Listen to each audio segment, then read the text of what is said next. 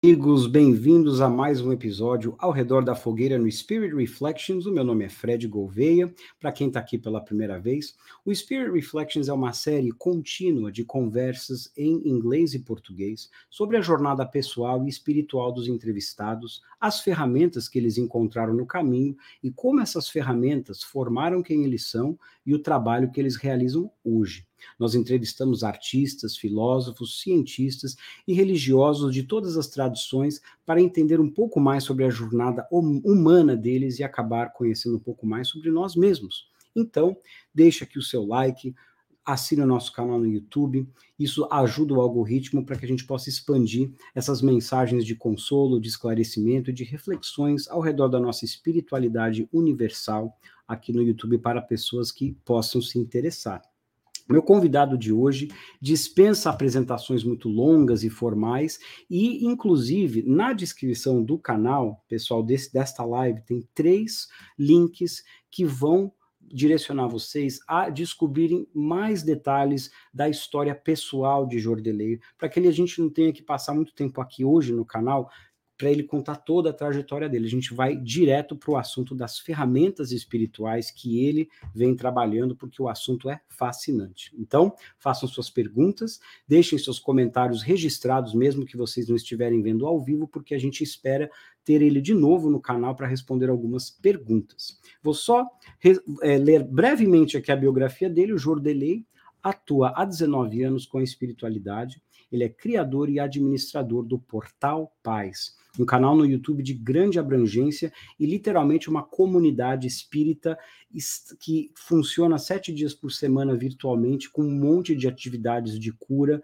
que vocês precisam conhecer. Então vão lá no Portal Paz, deem o like, se assinem no grupo de Telegram, façam parte da comunidade. Que hoje seja um momento onde 2 comunidades vão se conhecer.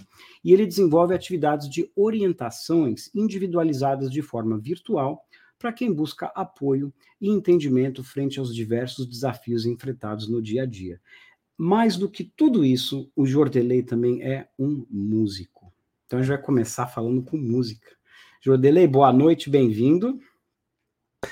Salve, meu querido irmão. Quando as pessoas fazem apresentação sobre mim, eu fico sem jeito, porque não é tudo isso, não. Mas eu respeito muito, né, a maneira de vocês enxergarem e faço uma outra. Eu fui músico, hoje eu não sou mais.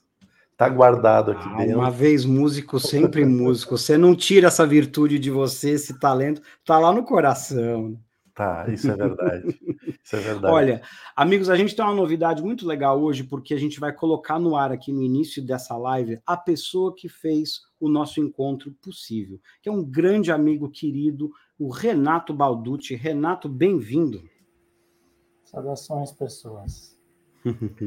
Gente, o Renato e eu, a gente se conhece há muitos anos e a gente se conheceu em Miami num trabalho de caravanas, que a gente chama de Caravana do Amor, ou Caravan of Love. Tem gente que está aqui no ar hoje, o Geraldo Coura, que faz parte das caravanas, e a gente visitava asilos, hospitais, todos os fins de semana, tocando música e levando aquela energia espiritual em contato com os guias espirituais, para que a gente pudesse, não só através do abraço, trazer o calor humano, mas trazer também uma energia extrafísica aí para eles poderem receber tudo o que eles tinham que receber.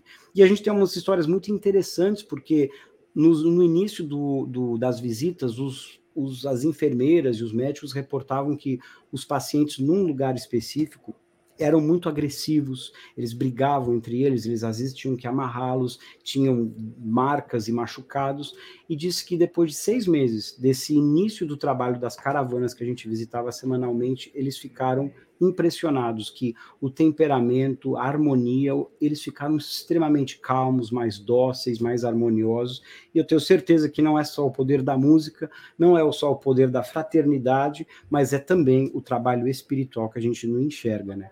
E, Renato, tem uma história específica muito interessante, né, que você ia contar. Na verdade, eu fui pego de surpresa que me emocionei com o Geraldo, não esperava ver ele aqui, e ele fez parte também da caravana, né? Sim. Fazia caravana tanto no hospital psiquiátrico quanto numa casa de idosos, né, de repouso. Hope Center que a gente está falando.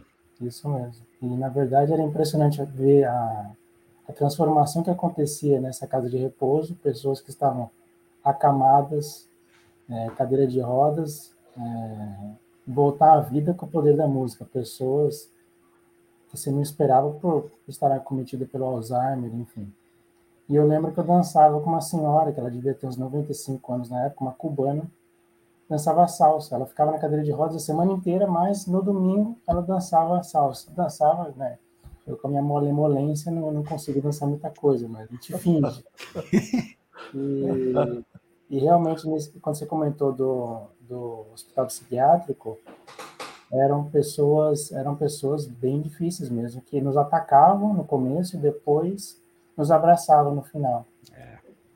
Foi uma experiência linda. E uma delas, inclusive, desencarnou, né, Renato? E aí foi aparecer na reunião mediúnica do Centro Espírita Bezerra de Menezes em Miami, que era um dos patrocinadores dessa caravana.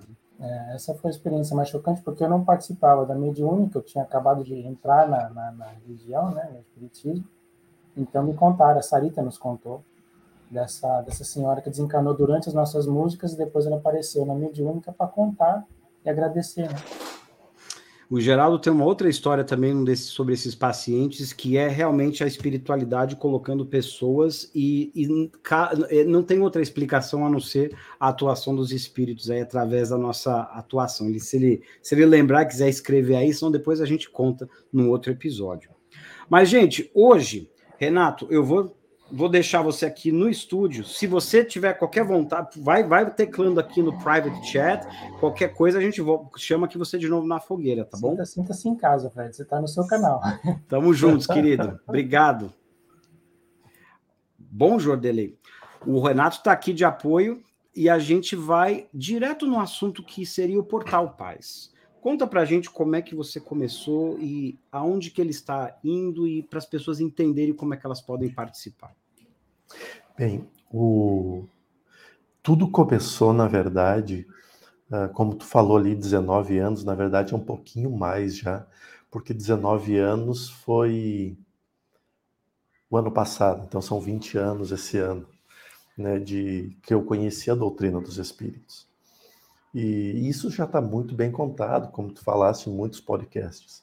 Mas eu trabalhei no Lar de Juliano, que foi o centro espírita que eu conheci, e eu só não fui o primeiro fundador dele porque eu cheguei na segunda reunião, né?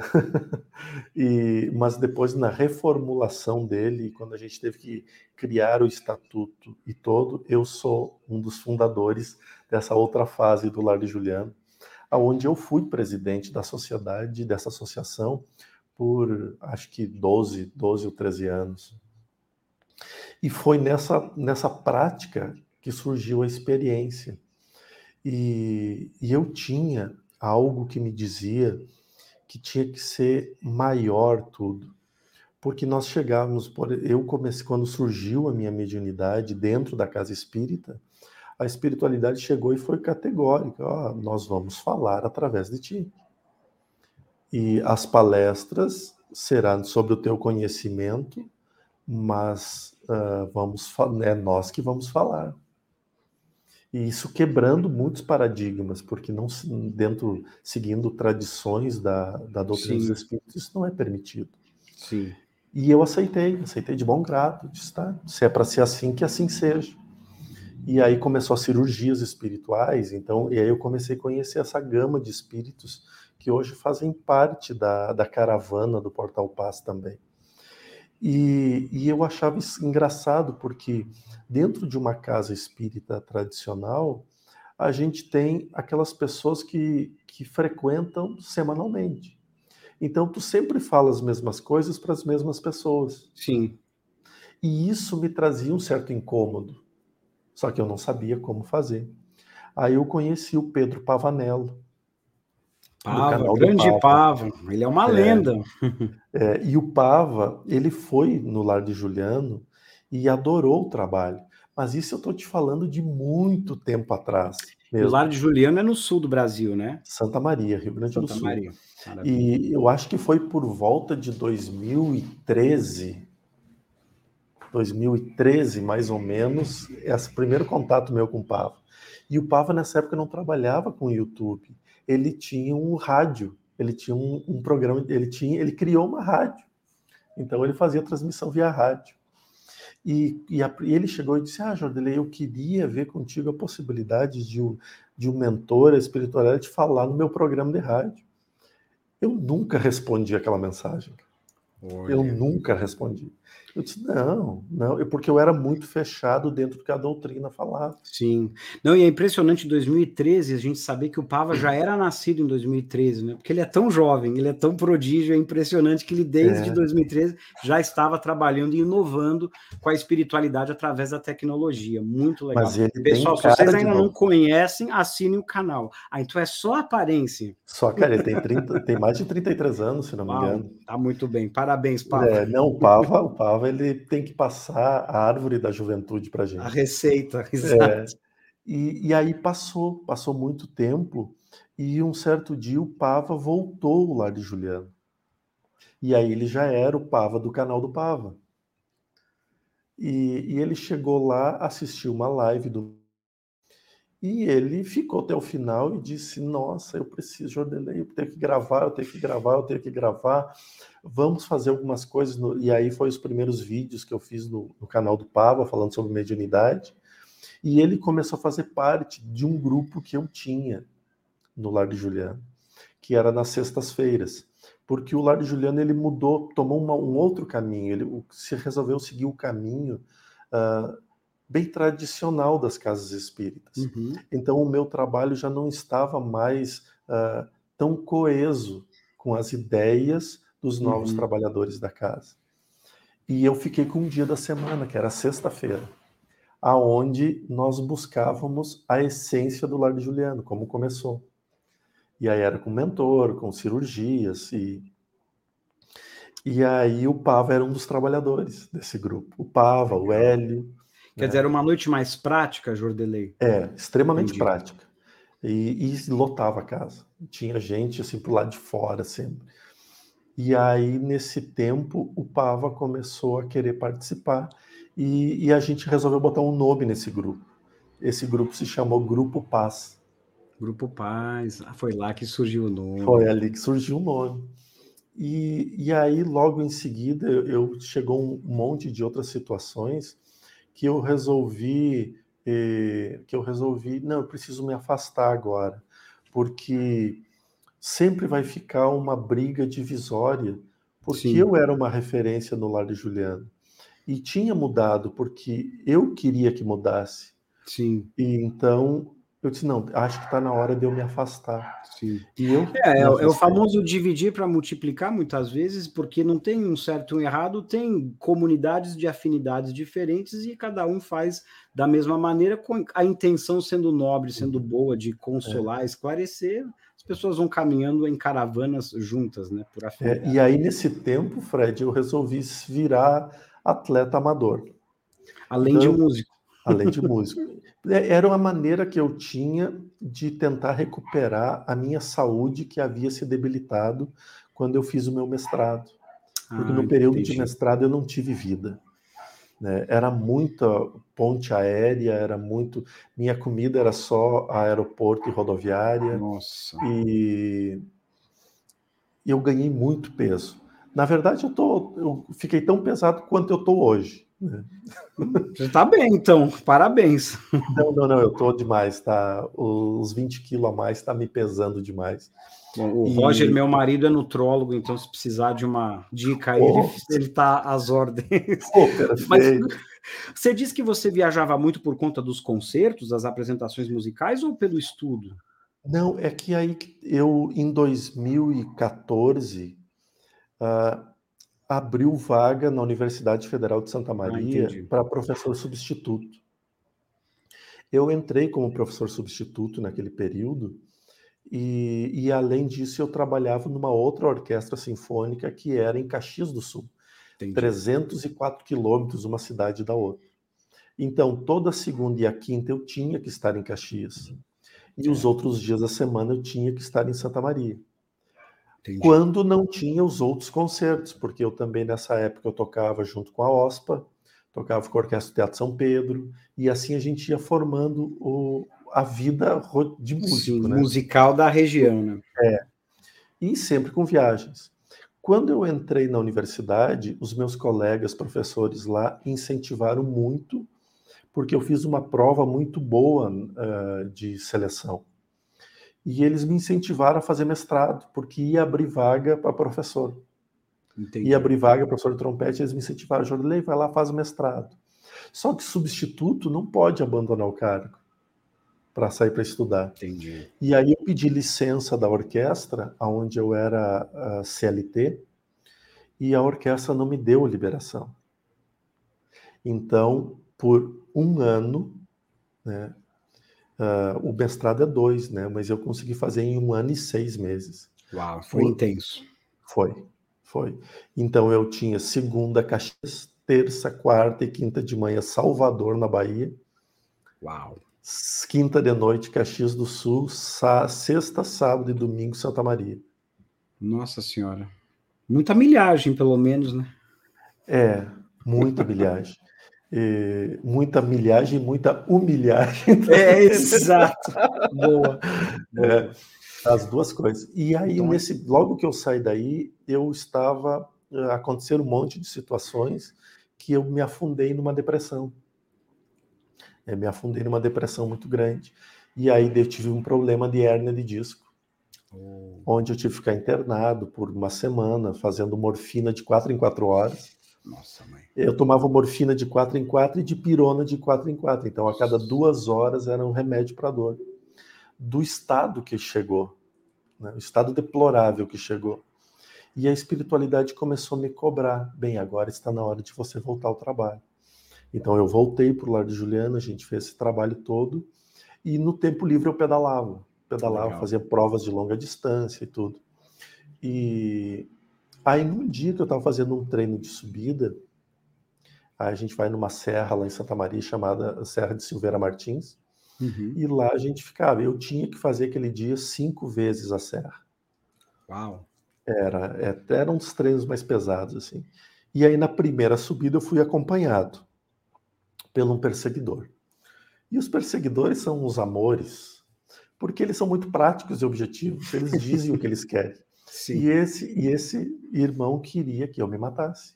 Então ele foi a toda a subida da serra, a descida da serra, ele dizendo, traçando maneiras, estratégias de como eu iria desencarnar na serra. E aí eu, né, sou uma pessoa normal, e isso que as pessoas não entendem. Então eu me aborreço, eu me irrito, Claro. né, e porque o Jordelei que dá palestra no YouTube é 1 hora de Jordelei conectado à espiritualidade. Exato. O melhor do Jordelei, sobe a frequência, a intenção, tudo, né? Com certeza. Agora, às 23 horas depois ou antes, a aprovação. É a aprovação. E aí, nesse período todo, eu acabei brigando com ele. E falei a ele, não vou dizer as palavras que eu disse ele aqui, mas olha, pensa com carinho, porque se você acha que eu sou perigoso aqui, imagina eu livre aí desse lado. Então, me deixa quieto aqui no meu canto, tu fica quieto no teu canto.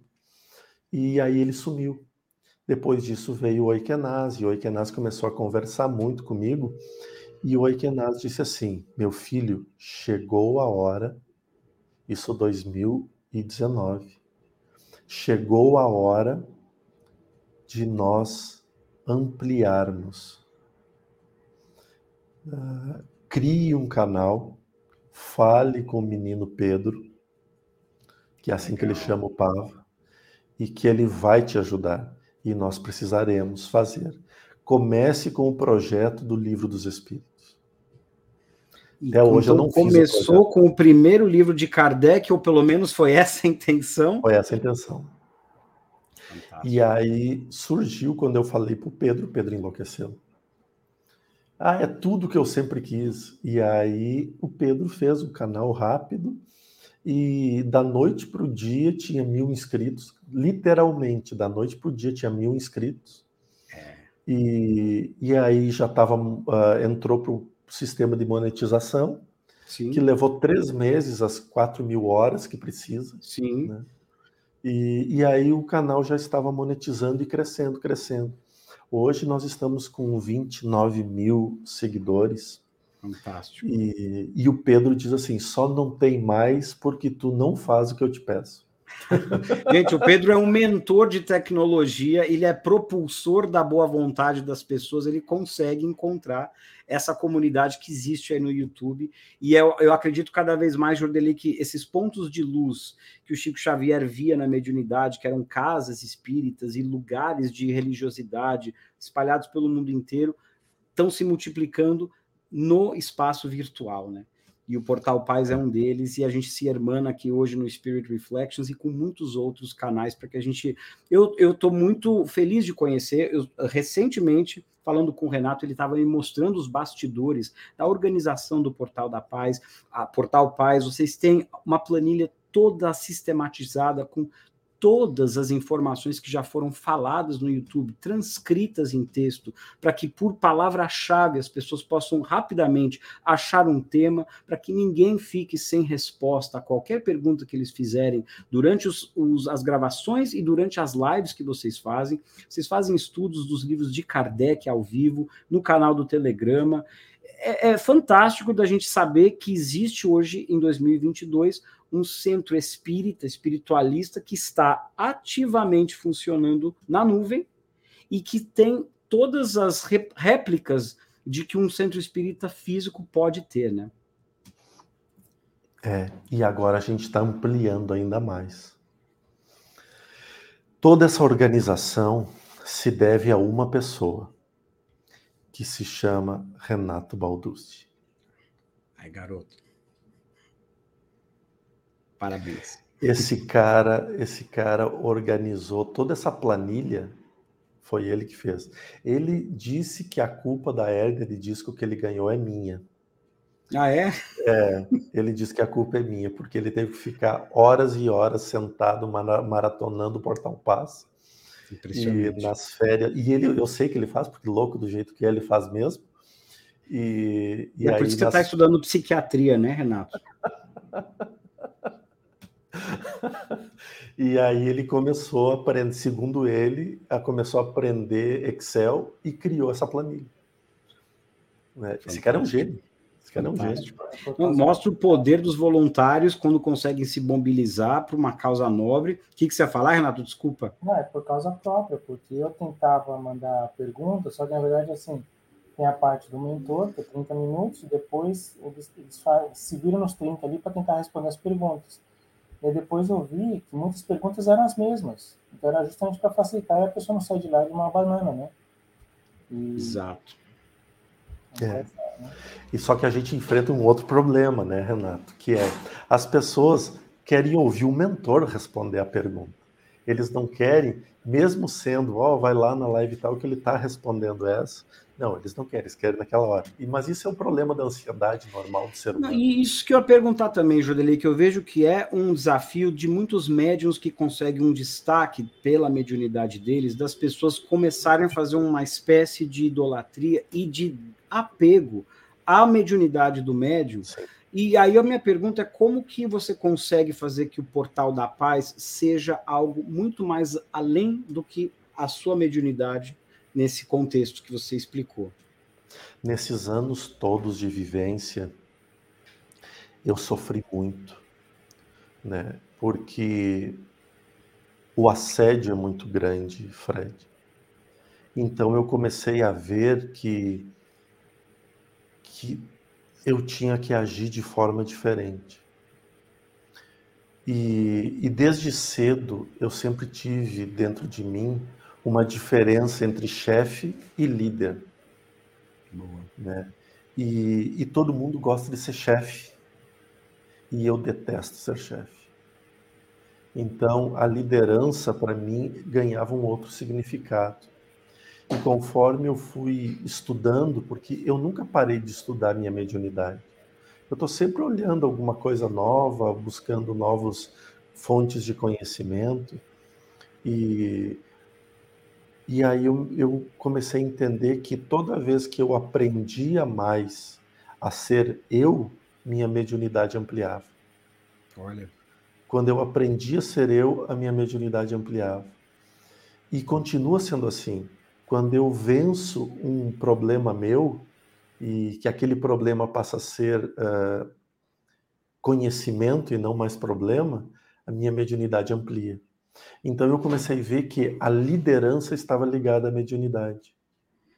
E a qualidade do trabalho mediúnico ao autoconhecimento. E Exatamente. ser mais a você na sua essência. Então, o que eu faço? As pessoas que chegam a trabalhar voluntariamente no Portal Paz, eu deixo elas serem elas.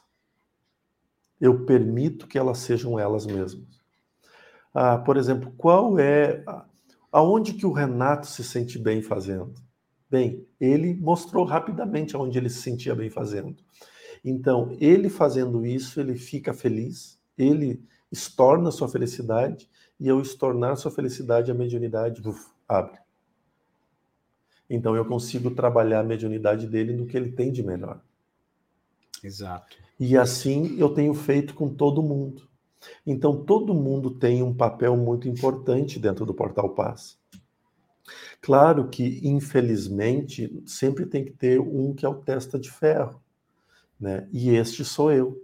Sim. E eu não tenho problema de dar a cara a tapa, né? De uma certa forma, eu até gosto, por mais que muitas críticas surjam.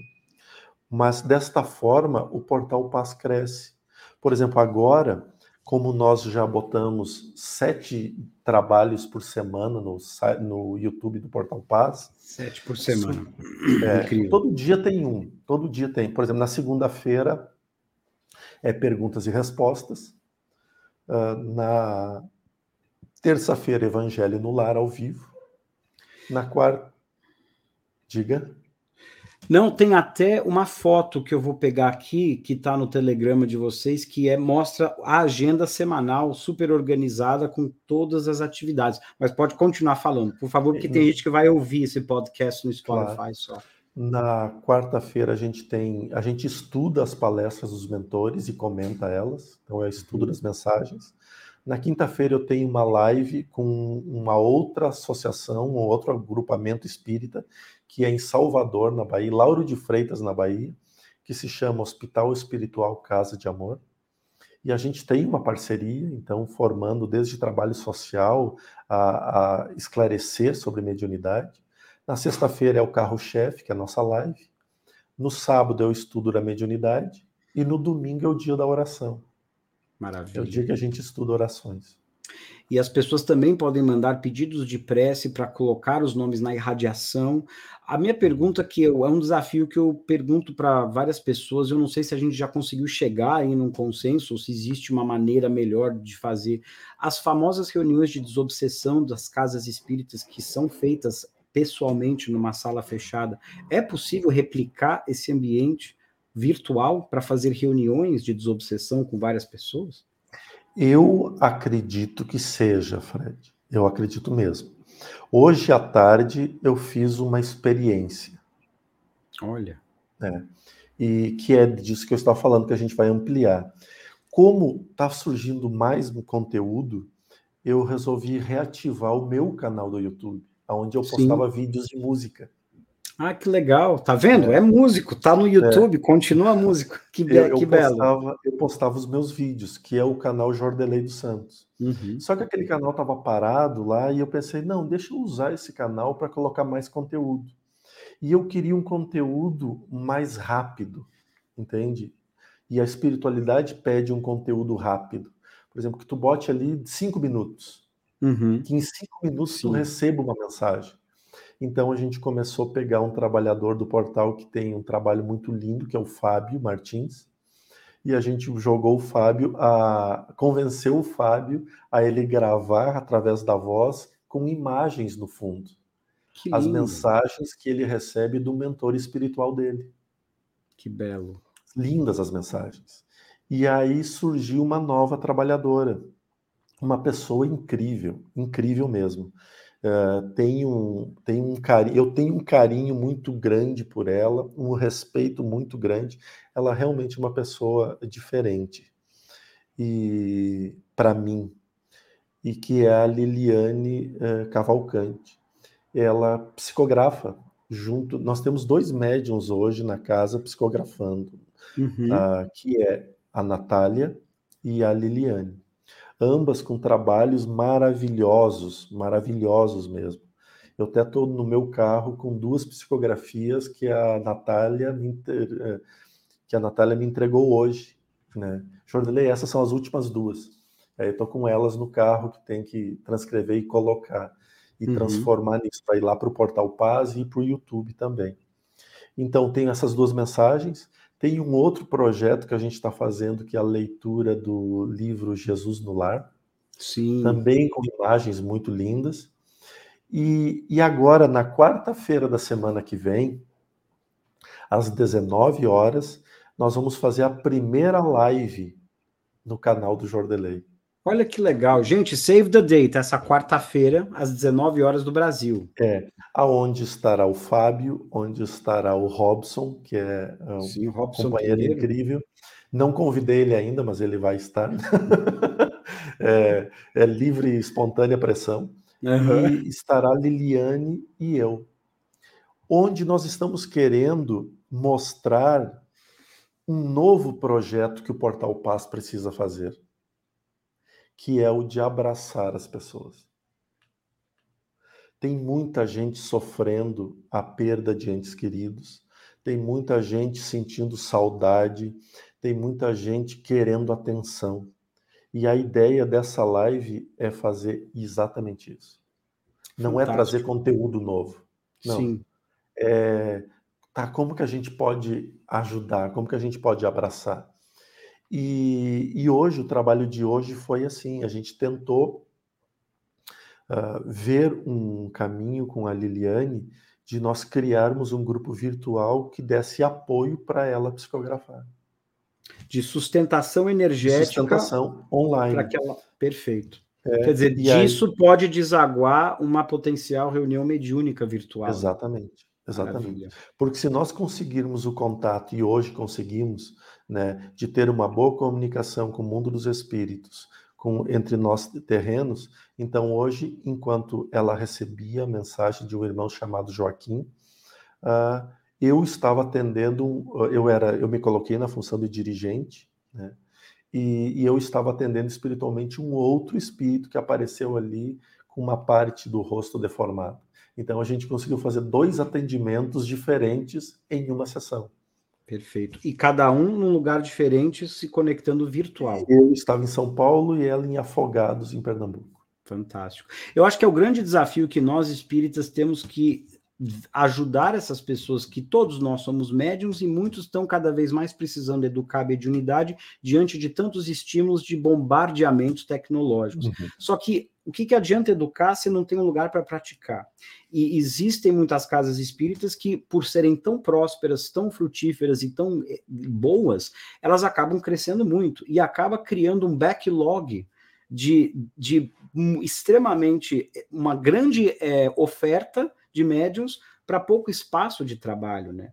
Então, se isso pode ser mais equilibrado, criando espaços virtuais onde não tem a necessidade de você percorrer distâncias físicas, e aí você pode multiplicar esses grupos de apoio para a educação da mediunidade das pessoas, é algo que o Portal Paz vai estar multiplicando ainda mais a missão dele, né? Porque eu só de acompanhar algumas lives de vocês, eu vejo muitos comentários de pessoas com problemas de dúvidas mediúnicas e de transtornos e tal, e às vezes a única não, mas muito da solução é a pessoa sentar lá toda semana com um grupo coeso, com uma comunidade harmoniosa de pessoas que se conhecem e que estão confiando umas nas outras e começar a trabalhar a mediunidade, deixar fluir, né? A gente tem que desmistificar isso. Verdade. Tem algumas coisas... Claro, aí eu vou falar de uma vida passada minha, tá? Não vamos entrar em detalhes, mas podemos falar. Na época em que éramos sacerdotes, no Antigo Egito, os ensinamentos eram muito restritos. Ficavam a cargo de poucos. E, inclusive, nem os faraós poderiam ter acesso ao nosso conhecimento. Somente os iniciados. Somente os iniciados. E não eram todos que eram iniciados. Porque, mesmo assim, não poderia se propagar ao ponto de correr risco de traições. Bem, era uma carnificina, um matava o outro. E, de uma certa forma, hoje, eu percebo, de uma forma muito leve, um retorno disso. Então, se coloca a mediunidade como algo especial, e aí eu me torno especial porque eu sou médium, e aí sou médium psicofônico, mais especial ainda. Tá? Isso eu só estou debochando, por favor. Sim, claro. Pessoal, não entendam como eu... E aí eu sempre vou passar meias informações. Eu nunca vou passar informações inteiras, eu sempre vou passar meias informações. Aí a gente vai para um centro espírita, e o centro espírita diz que não importa a tua mediunidade, não me interessa a tua mediunidade. Se tu não estudar 5 anos, tu não trabalha.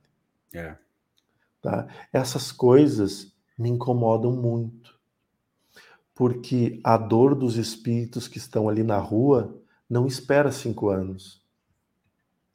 O desequilíbrio, o transtorno do médium que está enxergando, que entrou no primeiro dia de estudo e falta para ele 365 vezes 5. Não tem como resolver. Então, eu sempre parti para uma questão muito prática da mediunidade.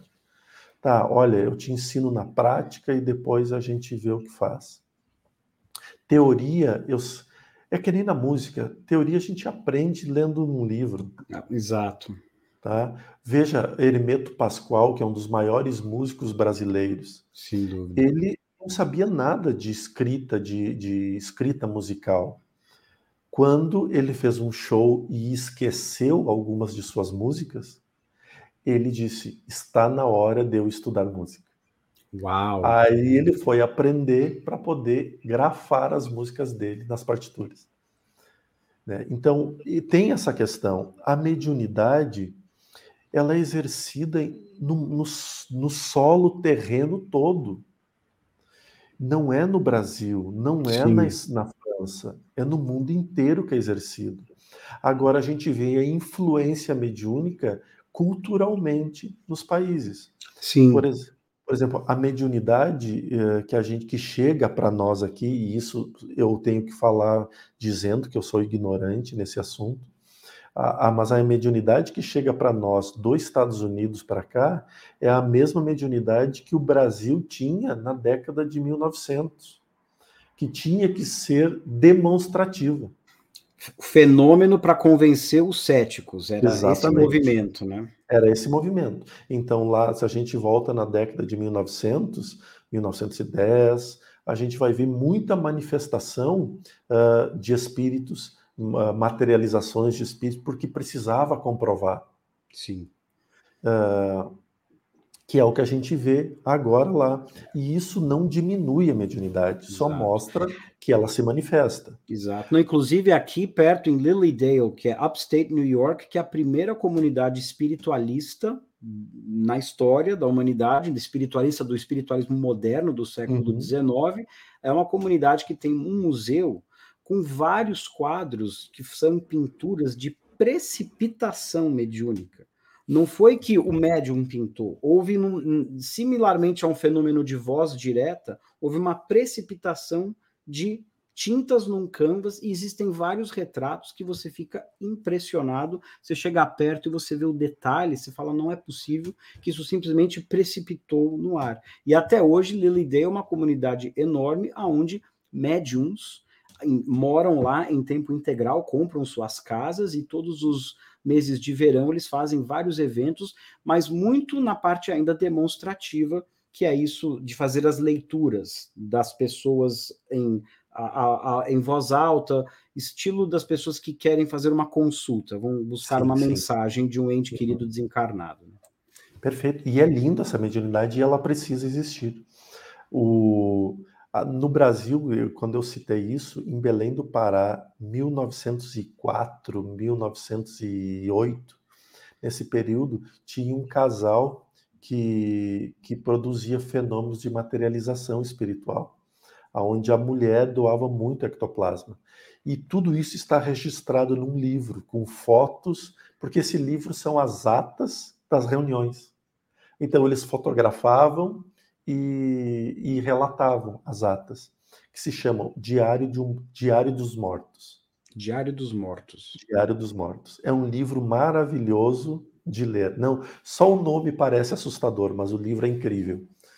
Para quem quer saber de história mesmo, né? Não é contos mediúnicos, é história, aquilo que estava ocorrendo naquele período.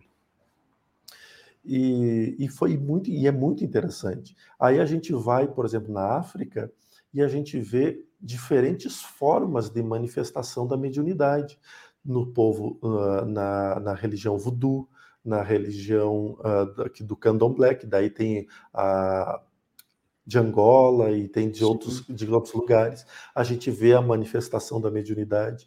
A gente vai nos nossos povos indígenas, a gente vê a manifestação da mediunidade. A gente vai nas casas espíritas, aqui nos nossos terreiros ou roças, e a gente vê a manifestação da mediunidade. Então, quer dizer que há muito trabalho. E nós precisamos trabalhar. Sim. Vai vir e vão resgatar os espíritos, tirar os espíritos. Veja como é lindo isso. Vamos esvaziar os umbrais. Né? Mas vai esvaziar como se os remanejamento, né? Se os médiuns não estão trabalhando, vai esvaziar como? Porque para e pensa, se muitos deles estão apegados à materialidade que eles deixaram na Terra, quem melhor do que os próprios encarnados com fluidos animais, materiais, para poder ajudá-los? Os semelhantes curam semelhantes, fenômeno homeopático, né? Princípio homeopático. Exatamente. Então, nesse ponto que eu boto o Portal Paz assim, vamos trabalhar. Claro que a gente tem que criar algumas regras. Claro. Né? Então, nós temos, na sexta-feira à noite, depois da palestra, nós temos o nosso grupo de estudos, onde hoje a gente está estudando o livro chamado Aconteceu na Casa Espírita. Sim, do Emanuel Cristiano, que a gente entrevistou ele aqui, a live com ele tá aí no canal, a gente procura, e foi uma live maravilhosa, onde ele contou os bastidores, o que levou ele a escrever o livro e qual foi a repercussão na Casa Espírita dele e em outras após a publicação dele. Claro, porque isso, na verdade, é uma aula prática de como se movimenta uma casa espírita, no processo da obsessão, da perseguição, da desobsessão, da organização. E aí, então, todo mundo que chega e que quer participar de trabalhos, a gente encaminha para o grupo de estudos. Perfeito. Estando no grupo de estudos familiarizado com as pessoas, então a gente puxa eles para as irradiações, que daí é trabalho direto mesmo. Perfeito. E assim, perguntas no caso de uma pessoa que demonstra uma mediunidade muito mais mecânica e inconsciente, e ela mora sozinha, e ela tem essa vontade de participar de uma irradiação, como é que lida com isso? Ela nos procure, se estiver nos ouvindo, nos procure, que a gente consegue encaminhar sim. A gente vai ver quais são os princípios. Primeiro, se essa mediunidade está educada ou não educada, porque tem muita gente que tem uma mediunidade inconsciente, mecânica, só que ela é completamente desregulada, completamente deseducada. Então, o primeiro passo nesse caso não é mais a mediunidade, é a educação mediúnica. Como o médium se comportar, como o médium, o que ele pode dizer, o que ele não pode, os filtros é um médium que dá. Né? Sim. Então, aí a gente vai organizando e vai encaminhando. E para isso, nada melhor do que um trabalho comunitário, social, com outros voluntários, para fazer a tal caridade, que é tão importante, né?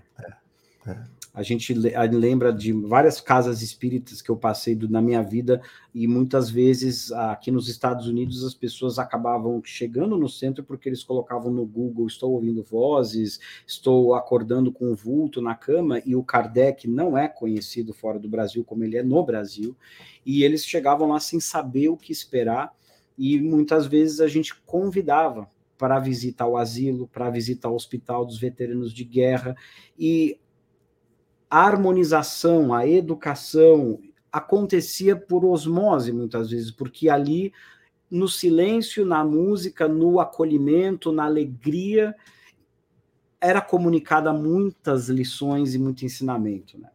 E ajudava a dar uma equilibrada nas forças mediúnicas de muitas pessoas. E a música tem esse poder, porque a música ela mexe com os dois lados do cérebro, né? Por exemplo, é muito difícil a gente usar o lado esquerdo do cérebro. A música consegue fazer não só o lado esquerdo, mas que o lado esquerdo e o direito trabalhem juntos, por ter dois tipos de frequências vibracionais. E quando se consegue trabalhar, fazer os dois lados do cérebro funcionar, a nossa glândula pineal fica muito ativa. Vamos falar um pouco mais sobre isso, vamos desenvolver um pouquinho mais esse tema da música. E aí, nesse ponto que ela começa a vibrar intensamente e ela fica direcionada em direção ao coronário, né, vibrando, começa a vir as sintonias energéticas. Todo músico dá passividade. Porque a energia que sai da música é incrível. E na sua mediunidade, Jordeli, que é de longa data, você tem momentos e lembranças de estar no palco durante uma apresentação musical ou tocando numa formação menor e ter, assim, uma experiência mediúnica de enxergar algo? Todos os concertos, todos os ensaios. Conta para nós.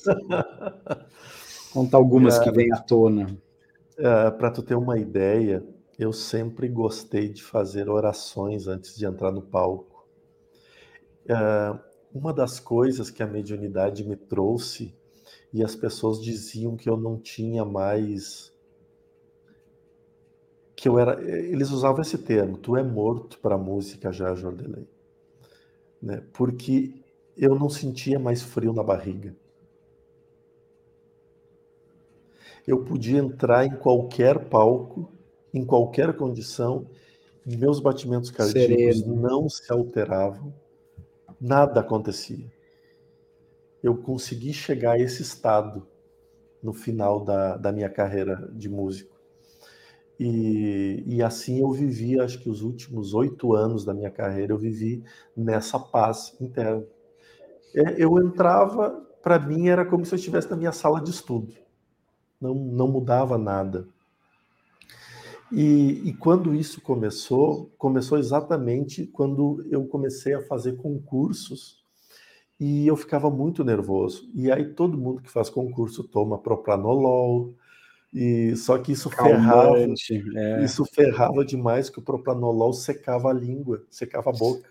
E a gente tem muita articulação, e aí a articulação aí faz com a boca seca não funcionava. Instrumento de metal e madeira não pode tomar calmante, não pode tomar nada, gente. E aí eu pensei, não, eu preciso fazer outra coisa, preciso achar uma outra forma. E aí eu comecei a rezar antes de tocar. E eu dizia, em silêncio, obrigado, Senhor, por estar aqui neste momento. Permita que neste momento, como músico, eu possa ser um instrumento da tua manifestação.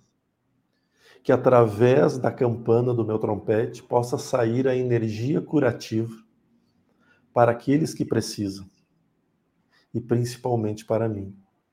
Permita que nós músicos tenhamos a capacidade de encontrar a egrégora verdadeira e passar essa essência a todos que nos escutam. Eu sempre falava mais ou menos isso antes de entrar no palco. E aí eu respirava profundamente e entrava. E foram os meus melhores concertos, sem a menor sombra de dúvida. Agora imagina, Jordelei, quando, porque não é se, é quando, é uma questão de tempo. 150, 200 músicos se reunirem num teatro, num palco, o coro atrás, para fazer uma sinfonia do Mahler, e todos, em voz alta, fizerem essa oração juntos e entrarem nessa sintonia. Qual vai ser o resultado desse concerto? Cara, eu posso dizer que vai ser a coisa mais preciosa do mundo. Ainda mais se for a segunda sinfonia de Mahler, da ressurreição. A gente vai sair do corpo, vai tudo ser arrebatado, não vai voltar para a Terra nunca mais. Tu sabe, eu sempre tive muita resistência muscular. e muita potência sonora. E o primeiro ano que eu estava em Caxias do Sul, segundo ano, perdoe-me, teve uma parceria na orquestra de lá, de juntar duas orquestras, uma orquestra americana e a nossa orquestra de Caxias do Sul, que era a orquestra do norte de Iowa, se não me engano. Uhum. E nós fizemos prova. O maestro do Sul foi para lá, região concerto, e fez as provas lá. A maestrina de lá veio a Caxias do Sul, região concerto, e fez as provas aqui, para se classificar quais seriam os músicos que ficariam nas suas cadeiras. Por quê? Para que quem não é músico de orquestra tem que ver assim, sempre todo naipe tem o primeiro trompete, o primeiro trombone, a primeira trompa, o primeiro clarinete, a primeira flauta, o primeiro fagote, o primeiro oboé, primeiro violino, que é o espalho e o concertino, primeiro violino do primeiro da segunda estante, que é os segundos violinos, primeira viola, primeiro cello, primeiro contrabaixo, né? Então e esses são os líderes dentro da orquestra. E eu fiz a prova e eu tirei primeiro lugar. Então nós fizemos a Sinfonia número 1 de Gustav Mahler. Uau, Titano.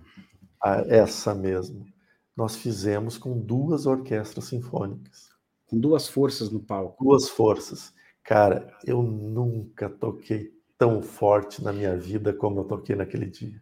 Amigos que estão nos acompanhando, fica aqui a dica, se vocês ainda nunca escutaram alguma música deste compositor, vale a pena vocês irem lá escutar Gustav Mahler. Renato, a palavra é sua.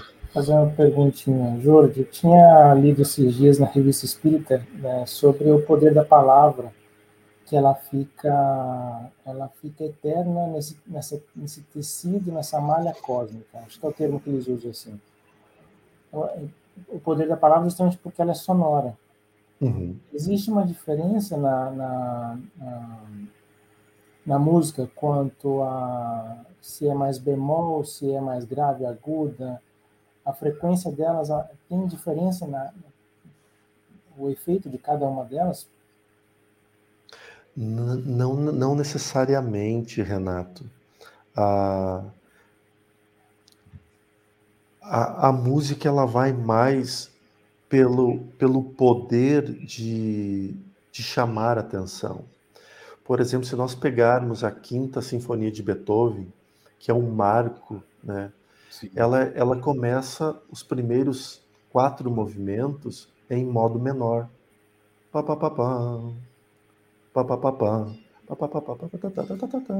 Só que termina o 4º movimento, que é lento, e a orquestra fazendo uma modulação de menor para maior. Maior. Do 3º para o 4º movimento, né? E aí, quando parte para o final, que parte para a euforia, que entra os metais todos. Pam, pam, pam, pam, pam, pam, pam, pam, pam, A apoteose da música. A música foi toda para o modo maior. Então, eles criavam esse mecanismo de mudança de tonalidade. Se nós pegarmos, por exemplo, a 7ª Sinfonia de Beethoven, a gente vai ver uma música extremamente alegre, se não me engano está em Ré, e aí ele joga o 2º movimento, que é um lento dramático,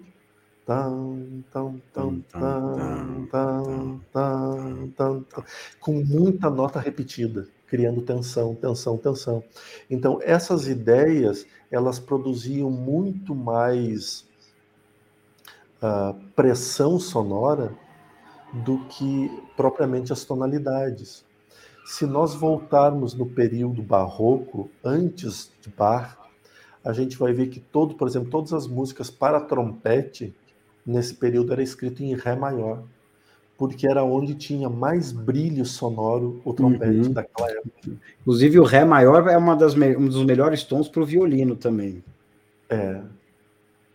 E por exemplo, Palestrina, né, um compositor daquela época, pré-Bach, que tem obras lindas para o trompete, né? É incrível, incrível. Aquela época todas eles escreviam demais, eles escreviam para coros de metais, na verdade, né? Nós pegamos ali Viviane e vai.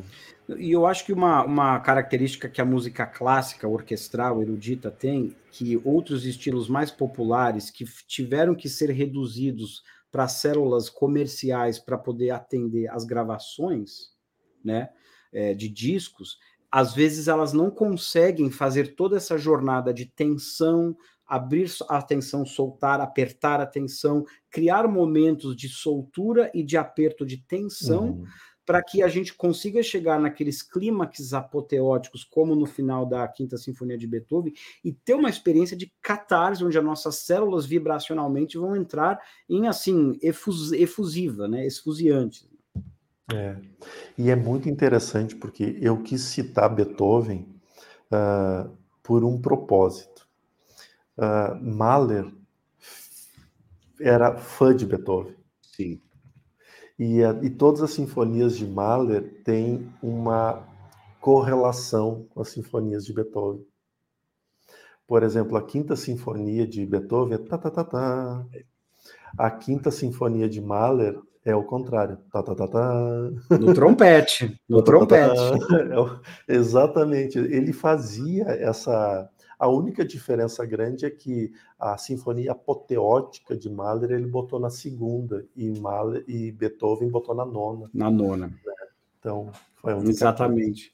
E o que é interessante, como Mahler, ele também desenvolveu em cima do estilo do Beethoven de levar o ouvinte numa jornada que às vezes leva meia hora, 40, 50, 60, 70 minutos. E que, óbvio, a gente pode ouvir em momentos separados e ter uma experiência, nossa, sonora, que bonito. Ou a gente pode pegar do começo e, com atenção, se concentrar e escutar até o fim, e é uma jornada, é uma viagem muito mais completa e profunda. É. Não, e tu que vai estudar psiquiatria, vale muito a pena estudar os compositores. Mas não é Bach e Chopin, tá? Porque eu vi teu comentário ali na live. É voluntário também o imposto, ele não me larga. Mas vale muito a pena estudar porque as músicas dos compositores estão muito relacionado às personalidades que eles tinham. Por exemplo, quando a gente vai para Wagner, é um outro universo total. Sem E a dúvida. gente vê muito bem na Cavalgada das Valquírias. Pam, pam, pam, para, pam. Pam, pam, para, pam. É muito louco.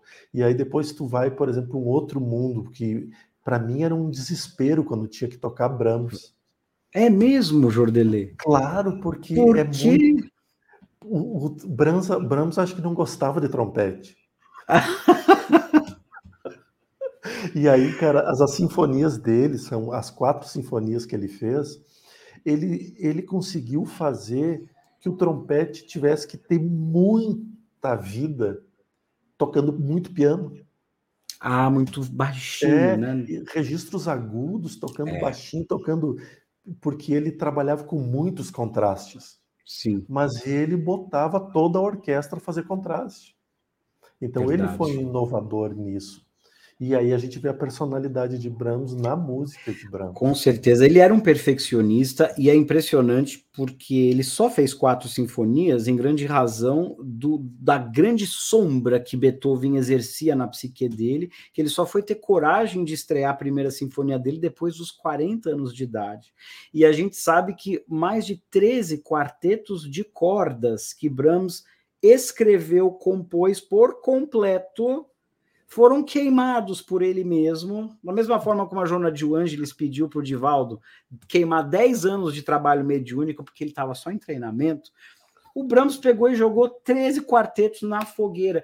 E a gente acha que, os especialistas acham que estes foram influenciados pela opinião da Clara Schumann, quem ele nutria um grande amor, uma grande admiração, e às vezes, se ela não gostava, ele, por ser perfeccionista. Então, eu lembro disso das minhas aulas de musicologia na faculdade, que o professor parou a sala e falou: gente, vocês ouviram o que eu acabei de falar? 13 quartetos de cordas de Brahms não existem. Ele queimou. Ele estava assim, desconsolado. Né? Mas é verdade, as personalidades dos compositores são refletidas nas músicas. Mas, por exemplo, hoje de manhã eu estava numa vibe muito louca. E aí eu botei a quinto movimento da Sinfonia 8 de Bruckner. Bruckner. Aquilo é uma loucura demais. Aquilo, cara, não tem tempo para pensar, não tem, é tudo som. É. E aí a gente vê como a música, ela imita os nossos estados emocionais e ajuda a gente a expressá-los quando a gente entra em sintonia com eles, quando nos faltam palavras, né? Então é muito terapêutico dessa maneira. O plano espiritual pedia muito para um grupo de materialização que trabalhava em Minas Gerais para tocarem a meditação de Thaís, porque não só ajudava os médiuns e os apoiadores do grupo na sustentação, mas os espíritos que estavam participando daquele trabalho gostavam muito da música, não só pelas harmonias suaves e melodia belíssima, mas também pela história por trás da obra Thaís, que é a grande santa do século IV, que se tornou uma heroína do cristianismo nascente aí. Né? Bom, gente...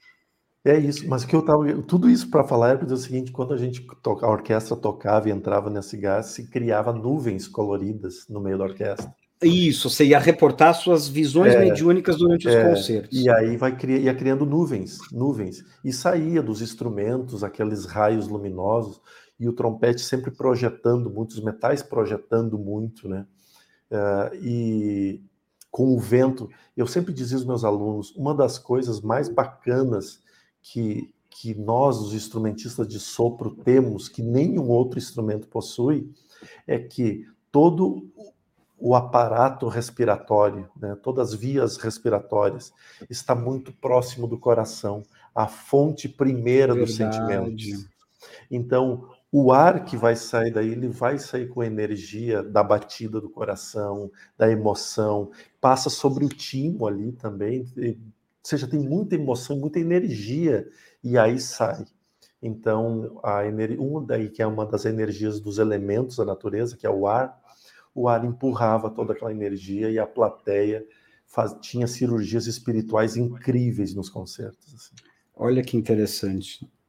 É muito, muito provável mesmo, porque a emanação de ectoplasma está acontecendo ali. Intensamente.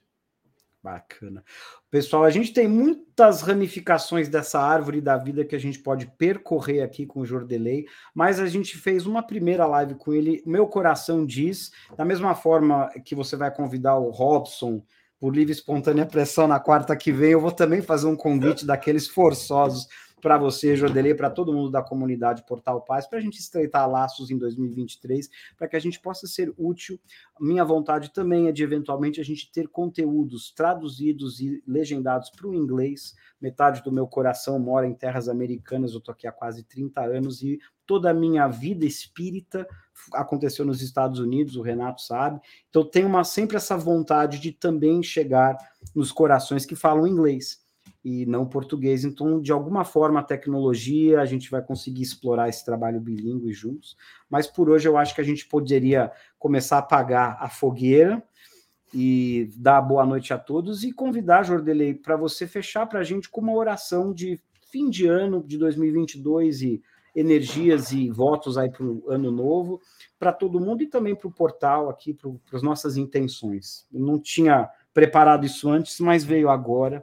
Então, peço, se você aceita. Claro que sim. Convite, obrigado. Fred, muito obrigado pela oportunidade.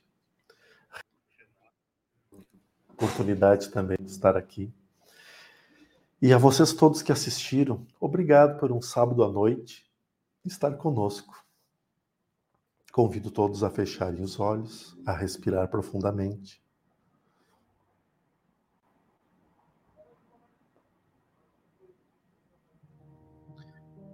Senhor, obrigado pela oportunidade que nos dá de aprender a cada instante, de viver a intensidade da Tua presença em nossas vidas. Obrigado, Senhor, pelos momentos duros e difíceis que encontramos em nosso caminhar. Obrigado, Senhor, por mais este ano, aonde muitos aprendizados foi nos concebido.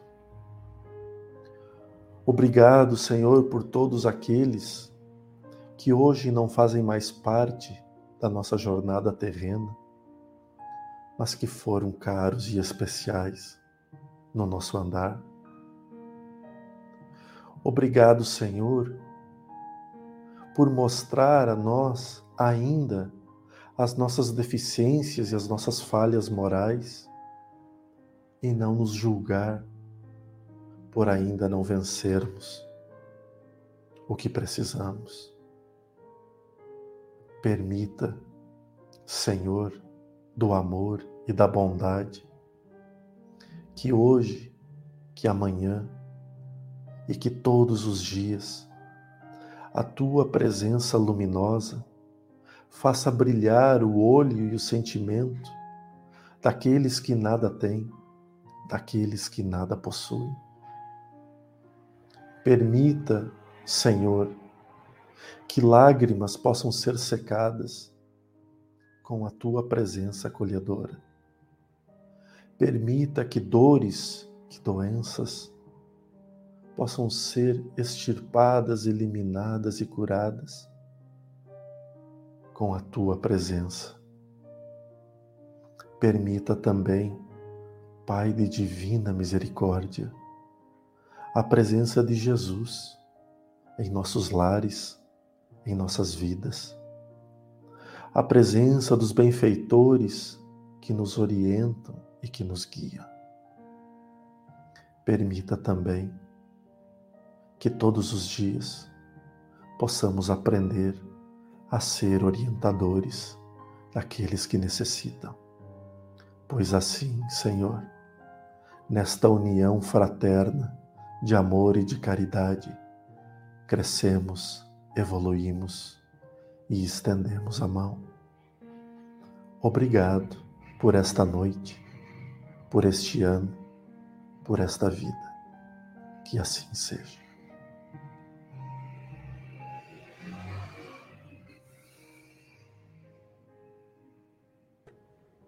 Que assim seja, amigos Jordelei, Renato. Mais uma vez, muito obrigado, amigos, esse sábado à noite ao redor da fogueira, maravilhoso. Não saiam do ar, a gente vai desligar a live, convidando todos vocês a participarem do Portal Paz, portalpaz.org, entre no canal do YouTube, no Telegram, tem um grupo do Telegram, o Roger me corrigiu que estava falando Telegrama, e também participem do Spirit Reflections, nos ajudem sugerindo convidados, sugerindo temas para que a gente possa abordar e cada vez mais aumentar essa fogueira de reflexões do Espírito, para que a nossa luz possa brilhar cada vez mais e a gente possa se irmanar cada vez mais. Amigos, muita paz e até o próximo episódio ao redor da fogueira.